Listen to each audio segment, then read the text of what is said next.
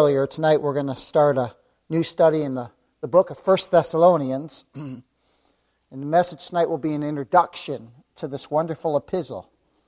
Let's read the first 5 verses of chapter 1, where we see Paul's salutation to the born-again, blood-washed saints at Thessalonica in verses 1 to 2. But let's read the context of those 2 verses by reading the first 5 verses. Paul and Silvanus and Timotheus, unto the church of the Thessalonians, which is in God the Father and in the Lord Jesus Christ, grace be unto you and peace from God our Father and the Lord Jesus Christ. We give thanks to God always for you all, making mention of you in our prayers, remembering without ceasing your work of faith and labor of love and patience of hope in our Lord Jesus Christ, in the sight of God and our Father, knowing, brethren beloved, your election of God. For our gospel came not unto you in word only, but also in power, and in the Holy Ghost, and in much assurance, as ye know what manner of men we were among you for your sake. Here is some historical background for the city of Thessalonica. It was a very large and populous city, very flourishing city during the time that Paul wrote this epistle. It was located at the intersection of 2 major Roman roads, one leading from Italy eastward called the Egnatia Way, and the other from Danube to the Aegean Sea. So it was set in the middle of 2 very, very important Roman roads. And it was near the Aegean Sea, right on the Aegean Sea. And Thessalonica's location and use as a port made it a very prominent city. There was a lot of trade that came through there, a lot of trade. So it was very prominent. In 168 BC, it became the capital of the 2nd district of Macedonia, and later it was made the capital and major part of the Roman province of Macedonia. So when the Greeks actually made it used it as a prominent city, becoming the 2nd district of Macedonia, and later the Romans made it one in 146 BC. The Greeks made it a very prominent city in 168 BC, and then the Romans made it a very prominent city, a major port of the whole Roman province of Macedonia in 146 BC. And in 42 BC, after the battle at Philippi, Thessalonica was made a free city. It was made a free city. And today it is the site of the modern city of Thessaloniki, it's called. Thessaloniki. And it's the 2nd most important city in Greece. And it's home currently to over 1 million inhabitants right now. And I found out, too, that there's not much of the old ruins left because, being the way people are, they built on top of the old ruins, just like they did in Jerusalem. So there's not been a lot excavated in the city itself. The Apostle Paul came to this city after he had been at Philippi, and he stayed about 3 weeks at this city. And he preached every Sabbath day, and his ministry was blessed. His ministry was blessed to the conversion of some Jews and a multitude of Greeks. And we know that's all by the power of the Holy Spirit of God. So God mightily used him in the city of Thessalonica. He sent him there, didn't he? He sent him there because there was lost sheep there. And he preached the gospel, and it was used. The words preached were taken by the Holy Spirit of God and used to convert a multitude. Again, a multitude of devout Greeks as well. And many of the chief women of the palace. And all this laid the foundation for this church. It laid the foundation for this church. Turn, if you would, to Acts chapter 17. Acts chapter 17. We'll read of it here.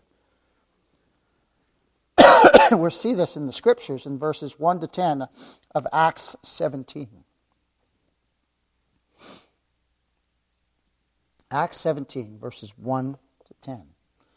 Now when they had passed through Amphipolis and Apollonia, they came to Thessalonica. where was a synagogue of the Jews.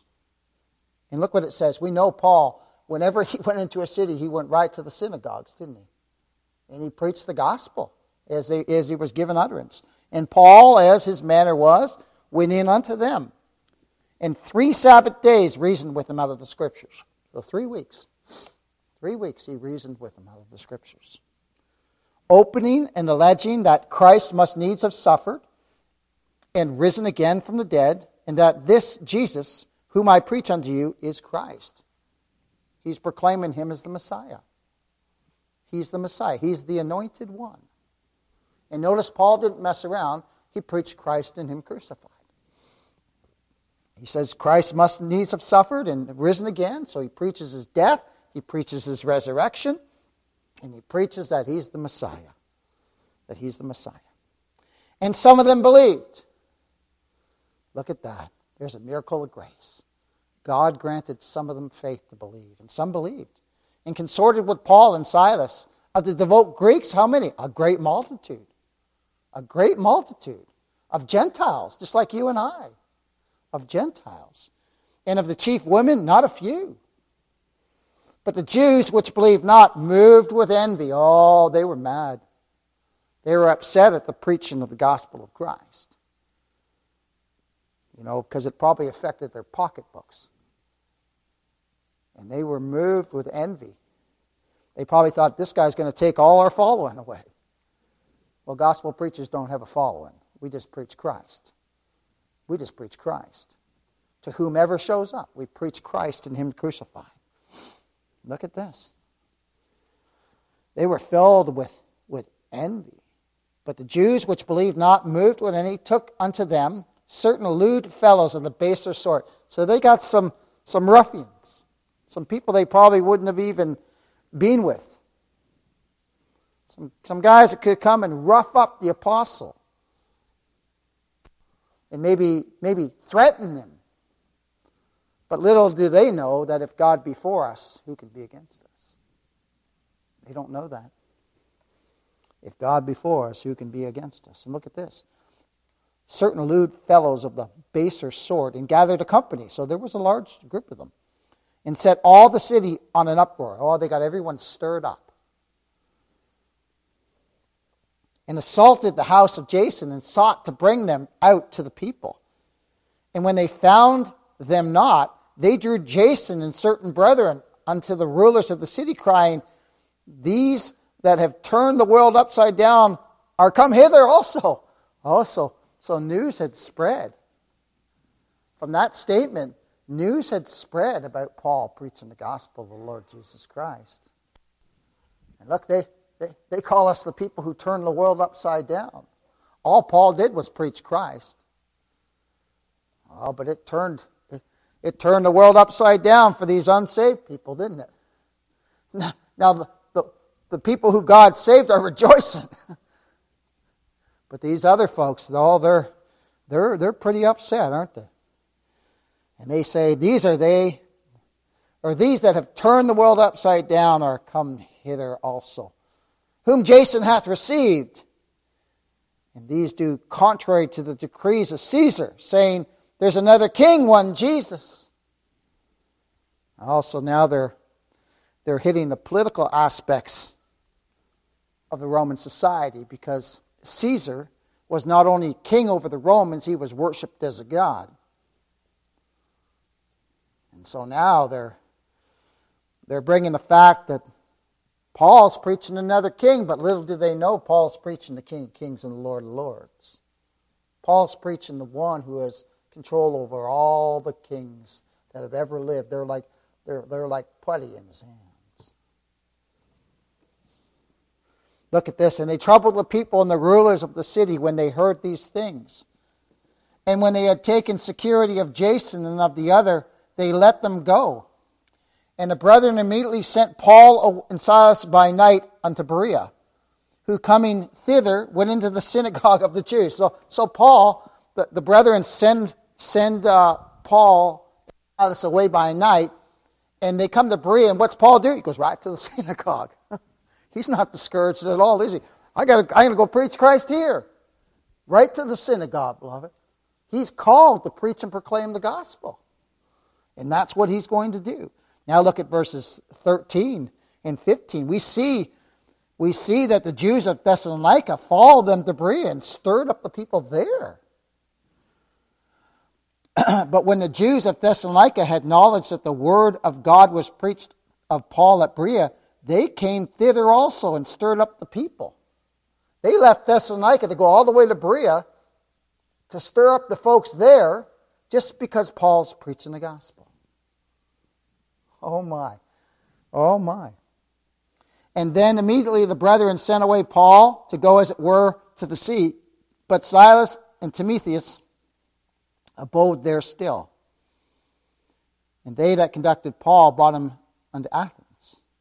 And receiving a commandment unto Silas and Timotheus for to come to him with all speed, they departed. They did this all because Paul preached the gospel. They pursued him to Berea, all because Paul preached the gospel of God's free and sovereign grace. That's how much the Jews hated him. That's how much they hated the gospel of the Lord Jesus Christ. So there's nothing new under the sun. When men really hear about the absolute sovereignty of God, they have one or two reactions, don't they, when they really hear it. They either turn to Christ by the gift of God, which is faith, or man, they get madder than a wet hornet. They get angry. They get angry. They get angry. And Paul preached. What did Paul preach? He preached the sinner's only hope, whether you're Jew or Gentile, the Lord Jesus Christ. He preached the perfect sin-atoning work of the Lord Jesus Christ. He held nothing back. He held nothing back. He preached that the Lord Jesus Christ, God incarnate in the flesh, when he came to this world, he accomplished salvation for his people. He obtained eternal redemption on the cross for his people. That's what he preached. And he preached that the Lord is risen again for our justification. And that right now he's seated at the right hand of the Father. And these people got upset and angry. Upset and angry. They pursued Paul all the way from Thessalonica to Berea. So we see then that Silas and Timotheus sent Paul, so it seemed, by sea unto Athens. But he was led by the brethren to Athens. Look at this. And immediately the brethren sent Paul away. Look at verse 14 of 17. And then immediately the brethren sent Paul to go as it were to the sea. But Silas and Timotheus abode there. So they made it look like they were sending Paul to Athens by the sea, but they actually led him away, beloved, to Athens. Because this mob wanted to kill him. They wanted to kill him. So Silas and Timotheus sent Paul, so it seemed, by the sea unto Athens, but he was led by the brethren to Athens. Look at verse 15. And they that conducted Paul brought him unto Athens, and having received a commandment unto Silas and Timotheus for to come to him with all speed, they departed. So Paul sent them back with a message to Silas and Timothy to come back as soon as you can. Come and see me in Athens as soon as you can. Now remember, all this is falling out. Just like in the life of Joseph. All this is falling out according to the sovereign will and decree of God. All of it. All of it. It's all falling out according to his plan and purpose. And he sends his servants where he wills. He sends his servants, he sends his preachers to where he wants them to be. And they are sent to preach and proclaim the gospel of the Lord Jesus Christ. That's what they're sent there for. To preach Christ and him crucified. To preach gospel of God's free grace in Christ. And then we see as a result, if you read further down in 17, you'll see as a result of God sovereignly sending Paul to Athens, he preaches the famous Mars Hill discourse about the unknown God. You'll see that if you read further down in Acts 17. My, oh my. So we see God's sovereign hand. He had him go to Thessalonica, he had him go to Berea, and he has him go to Athens, and he preaches at Mars Hills. My, oh my. And all this, again, is falling out according to the purpose and will of our sovereign God. All according to his will. So we clearly see how God moves his preachers from one place to another. All according to his sovereign will.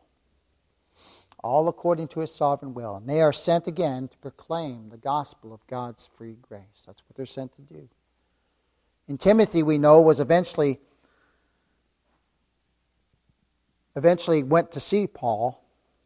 But he was sent to Thessalonica too to preach to the new church that had started there as a result of Paul preaching. He was sent there to preach the gospel of the Lord Jesus Christ to them. And to proclaim Christ alone to them. And Timothy returned to Paul, who was at Corinth, with good news. With good news. Good news of the faith of the Thessalonians. And good news of their love for Christ. And good news of their love for the gospel. And good news of their love for the brethren. And this letter is a result of that. Of him hearing that news. Now the design of this epistle is to encourage the saints at Thessalonica. They're under afflictions and sufferings for what they believe. It's to exhort them to stand fast in the Lord, to abide by his truths and ordinances, and to live a holy life in conversation towards God and towards one another. And Paul instructs them concerning the resurrection of the dead. He concerns them concerning the second coming of Christ, doctrines which are very important to the Lord's people and bring great comfort to the Lord's people, to the saints, as we go through sufferings and as we see our brothers and sisters in Christ persecuted for what they believe. Sometimes even unto death. Sometimes even unto death for their faith in Christ Jesus our Lord. So what mercy God's people have received. What mercy we've received in Christ. The born-again saints of God receive in Christ a full pardon of all their sins. And take note, we'll see tonight, that this is true of all of God's saints.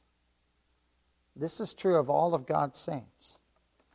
We will see as Paul writes to this very young church that he does not shy away from teaching strong doctrine either. I remember somebody told Spurgeon, they said, well, you shouldn't preach election to a young church. Well, Paul preached it, we're going to see, not tonight, but as we study this next week, actually, we'll see it. Paul tells them about their election of God. And this is maybe a 3 or 4 week old church. And being the church being ecclesia. So he didn't refrain from preaching doctrine, strong doctrine to them. We should always proclaim the truth of God's word.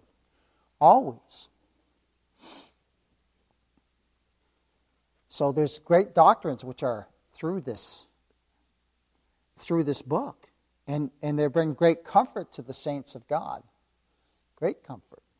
And again, Paul doesn't shy away from giving the saints strong meat. He brings forth the election of God and how the gospel of God came to them in power. Not in word only, but in power of the Holy Spirit of God. And in much assurance. So he doesn't even shy away from talking to young believers about the assurance that they have in Christ. Because that's foundational, isn't it? And even we who have grown in the Lord through the years, I'll tell you what, I still like to hear more and more how I'm secure in Christ. Because I know how sinful I am. And I love to hear that I'm secure in him. That it's all about what he's done. Is it so for you? I hope it is, because it's a great comfort. It's a great comfort for God's people. Oh my. And he also brings forth, we'll see as we study through this book in later chapters, the coming of the Lord, called the day of the Lord. The day of the Lord. And here also bring forth the resurrection of some to eternal joy, and some to eternal damnation. Some to eternal joy, and some to eternal damnation. And again, I want to bring this point forth as we study this wonderful book. You'll hear me repeat it as we study this book. That even though this book was written to the saints at Thessalonica in 51 A.D., it applies to all of God's children all through the ages. It does. All of God's children through every generation. We see in verse 1 and 2 that Paul's salutation to this church is much the same as in his other epistles, except that he does not identify himself as a servant of Christ, or as a prisoner of Christ, or even as an apostle. Let's look at verse 1. Paul and Silvanus and Timotheus unto the church of the Thessalonians, which is in God the Father, and in the Lord Jesus Christ, grace be unto you and peace from God our Father and the Lord Jesus Christ. So we see that Paul groups himself in with Silvanus and with Timothy in his greetings. Even though he is the inspired author of this epistle, even though he is an apostle, he groups himself in with his two brothers, his fellow preachers. And remember, this was a young church. This was a very young church.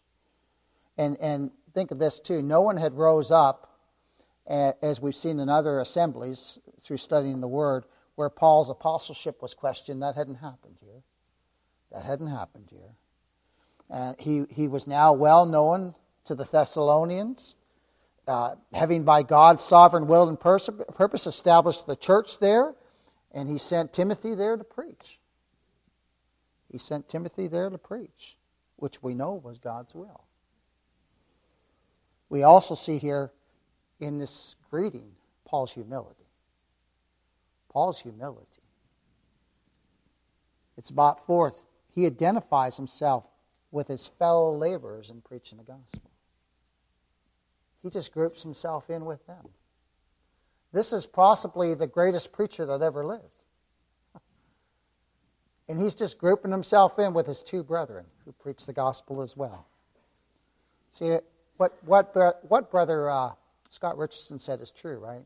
The ground of the foot of the cross is level. There's no little bumps for preachers. There's no little bumps for anybody else. It's all level, beloved. It's all level. We're all saved by grace. Now some, like myself, are called to preach the gospel. It is a great honor. It's a great honor. But you see, here Paul just says, I'm a fellow laborer with my brothers in Christ. I'm a fellow laborer. I'm a fellow laborer with you all. I'm called to preach the gospel. Again, it's an honor I can't even give words to.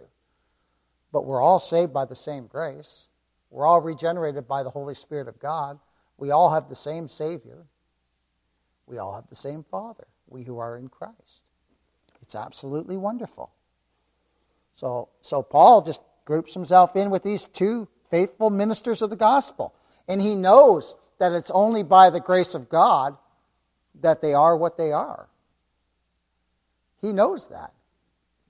He knows that. And Paul mentions no titles before his name or even before the names of Silas and Timothy. He doesn't put any titles on them either. These are all three men, faithful ministers of the gospel of God's amazing grace. And he did not put titles upon his treasured friends who were his co-workers in the ministry. He didn't call them Dr. So-and-so. He didn't call them Reverend so-and-so or Bishop so-and-so. No, they're all servants of the Most High God.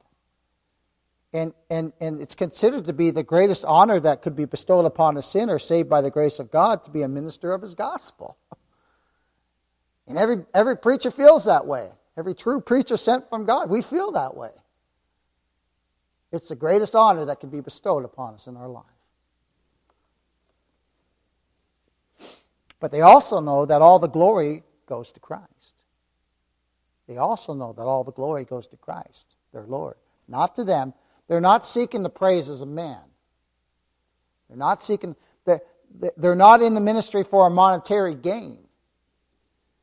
No, beloved. They were seeking the Lord's sheep.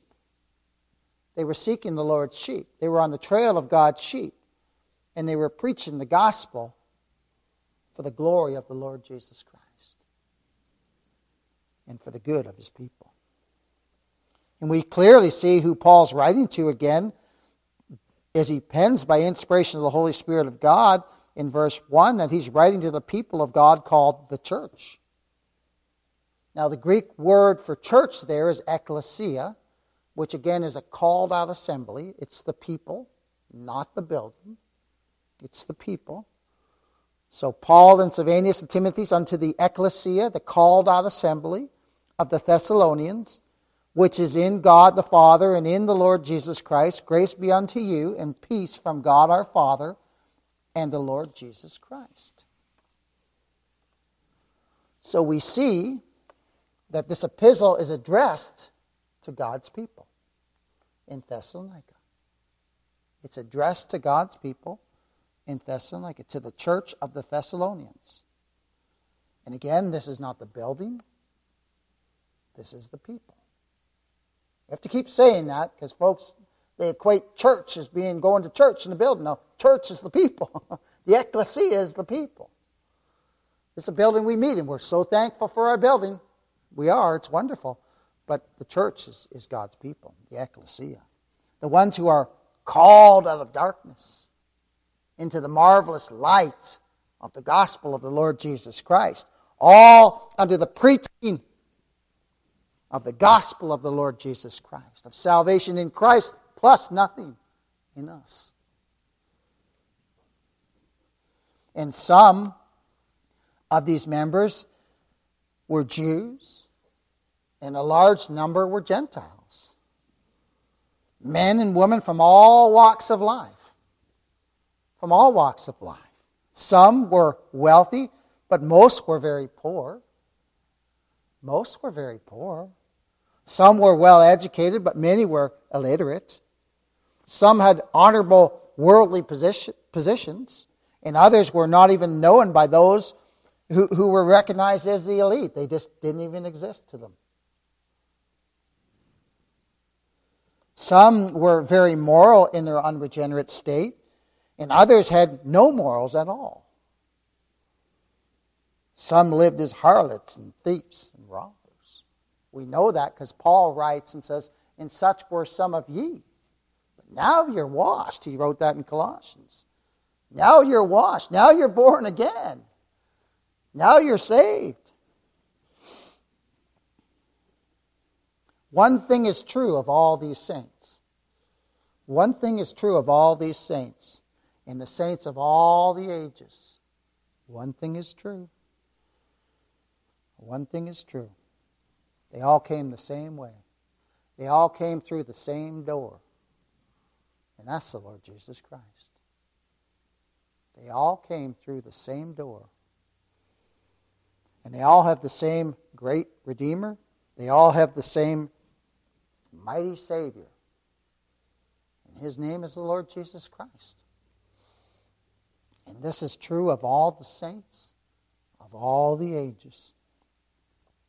All the saints who Paul is writing to have by faith come to Christ. And we know that's God-given faith. They've come to Christ. They were made willing in the day of God's power, and they fled to Christ. They confessed that they were sinners in need of God's sovereign mercy. All of them came by the sovereign, irresistible, drawing power of God the Holy Spirit. All of them. All of them came confessing that they had nothing to glory in except the Lord Jesus Christ. All of them gloried in Christ's perfect work of redemption that he accomplished by himself for them. And they esteemed others better than themselves. They embraced one another as brothers and sisters in the family of God. Now I ask you, is this not true of every born-again, blood-washed saint in all the ages? Is this not true of the saints of God through generation and generation and generation? We all feel the same way. All of us. It doesn't matter who we are or where we are or what we are. None of us have anything that would merit salvation in Christ. None of us. And we know we have nothing to offer God to make us accepted in His presence. Nothing of ours. We all know that. And they knew that too. They knew that too. But thanks be to God for the fact that it is Christ who has made us to differ. And just as we know that, the Thessalonian saints knew that. They knew that truth too. And everything we have comes from our great God. And knowing that, why would we glory as if we had not received it? And all of God's saints, beloved, all of God's saints come to Christ the same way. The saints at Thessalonica came by the sovereign, irresistible drawing power of God the Holy Spirit under the preaching of the glorious gospel of the Lord Jesus Christ. By God's almighty power, the gospel comes to us not in word only, but in power. Just like it did for them. And that's how it comes to every one of God's sheep. And even after we're saved, it still comes to us that way, doesn't it? As we're being taught by God. As we're growing in the grace and knowledge and truth of the Lord Jesus Christ. We are born again, beloved, by the almighty power of God, the Holy Spirit. By God-given faith, we come to Christ. By God-given faith, we flee to Christ. We embrace Him as our Creator. We embrace Him as our Redeemer. We embrace Him as our Savior, beloved. We embrace He who became a man so that by His perfect obedience to the will of the Father, He could establish a perfect righteousness for us. And we embrace Him, don't we? By faith, we embrace our Savior. And we embrace Him as our only salvation, who satisfied the holy justice of God in our place by the laying down of His life. The sinless one died for sinners. And we embrace Him as Savior, who obtained eternal redemption for us. We embrace Him as our risen, exalted King, who is not only our sovereign Lord, but He is sovereign over all. He is King of kings, and He is Lord of lords. And we bow our knee to that by faith, don't we? Acknowledging that truth. Acknowledging that truth.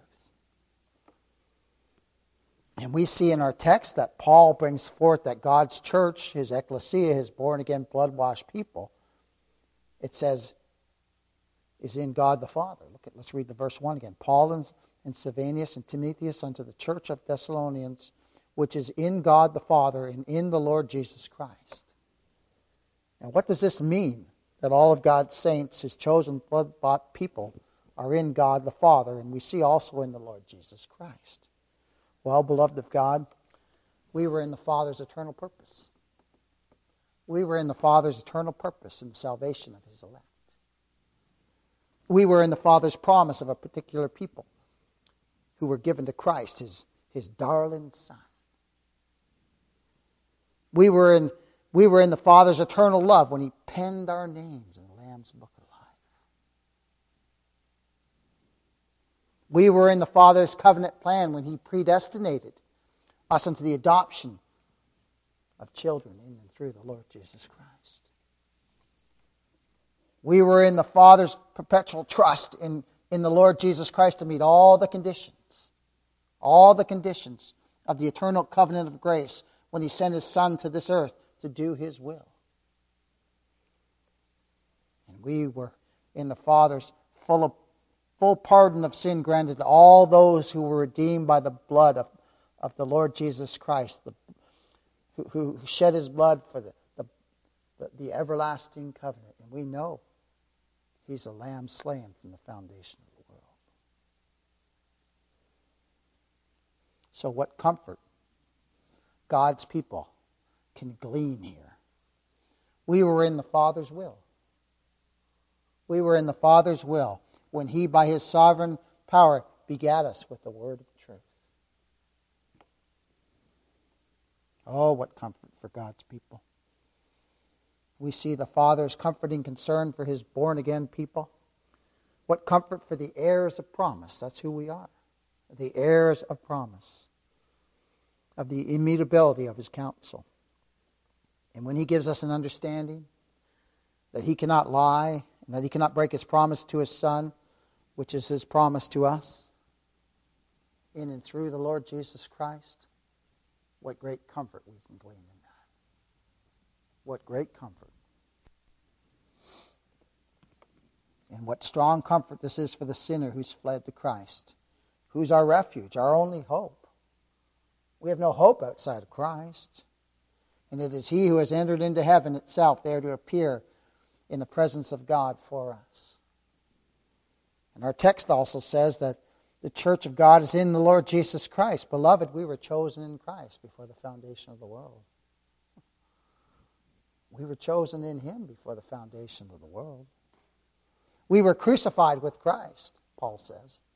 I'm crucified with Christ, nevertheless I live. Yet not I, but the life that I live by the faith of the Son of God who loved me and gave Himself for me. Galatians 2:20.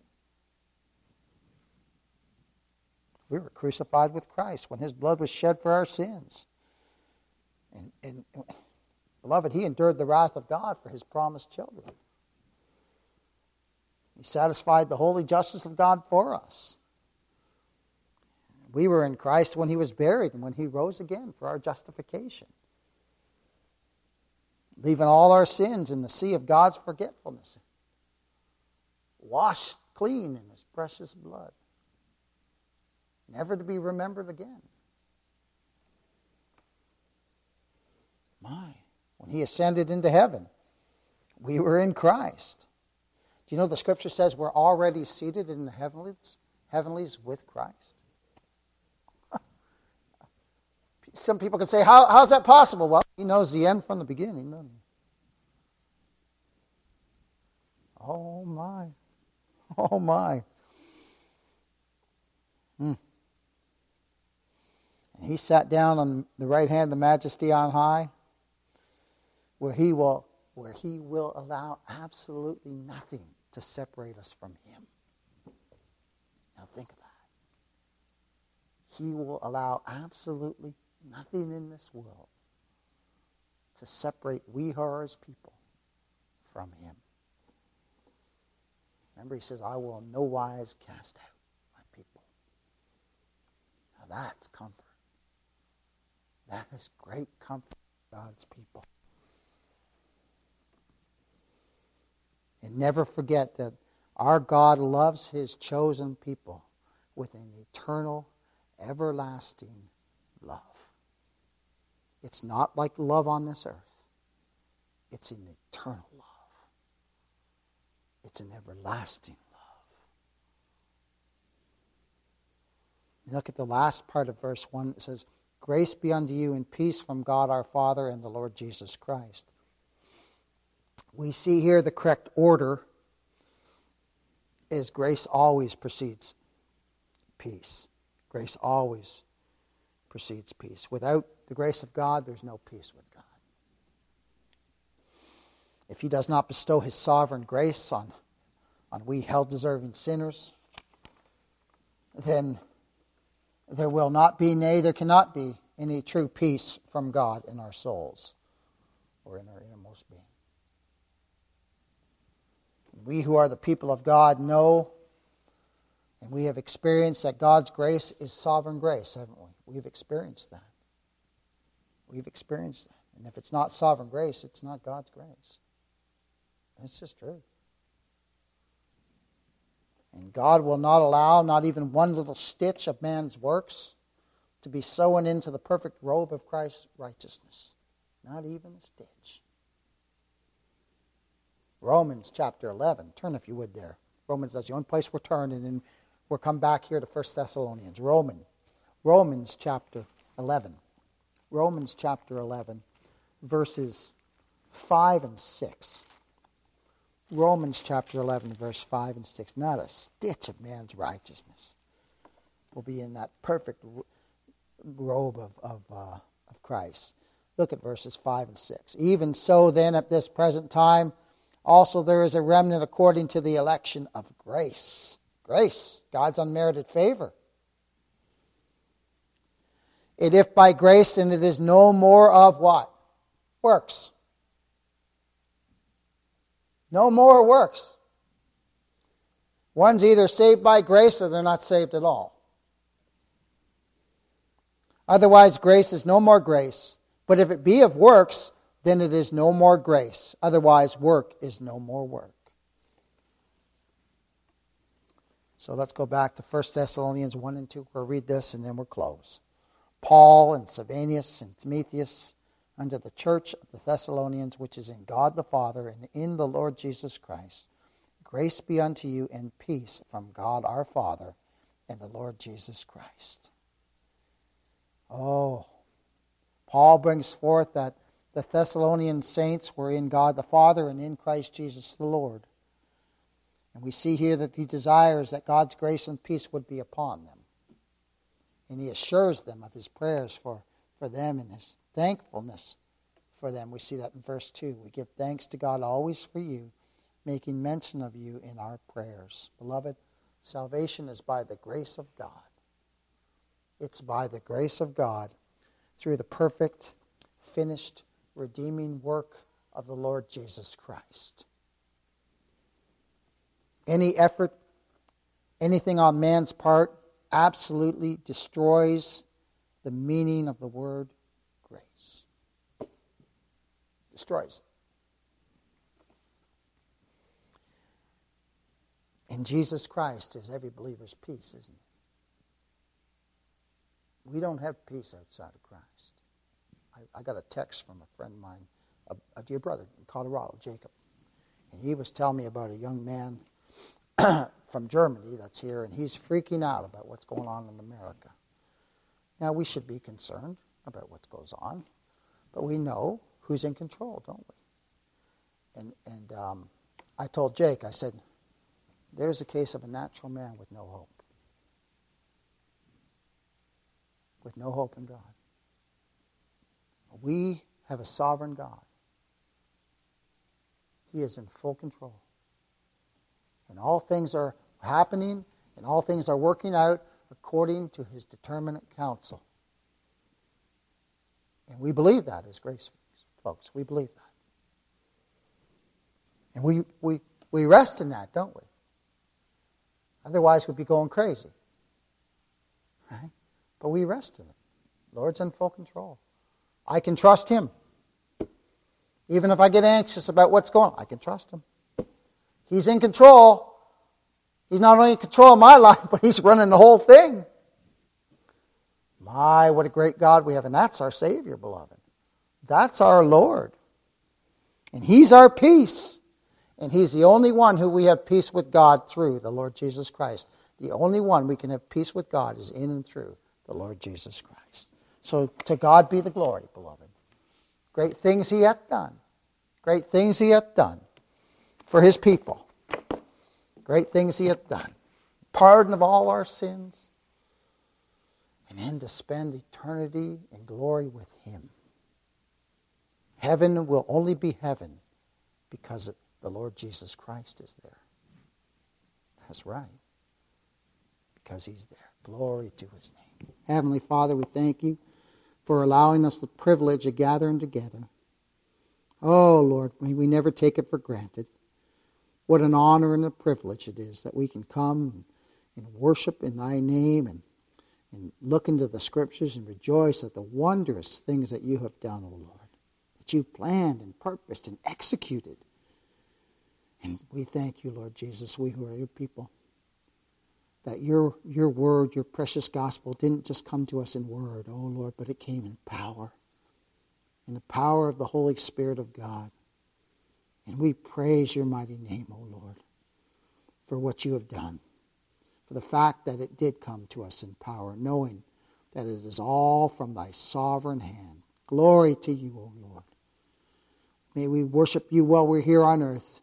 We know one day when we depart from this world, this body of death, O Lord, we will worship you forever with all the fellow blood-bought saints. Glory to your name. We love you because you first loved us. In Jesus' name, amen. Okay, let's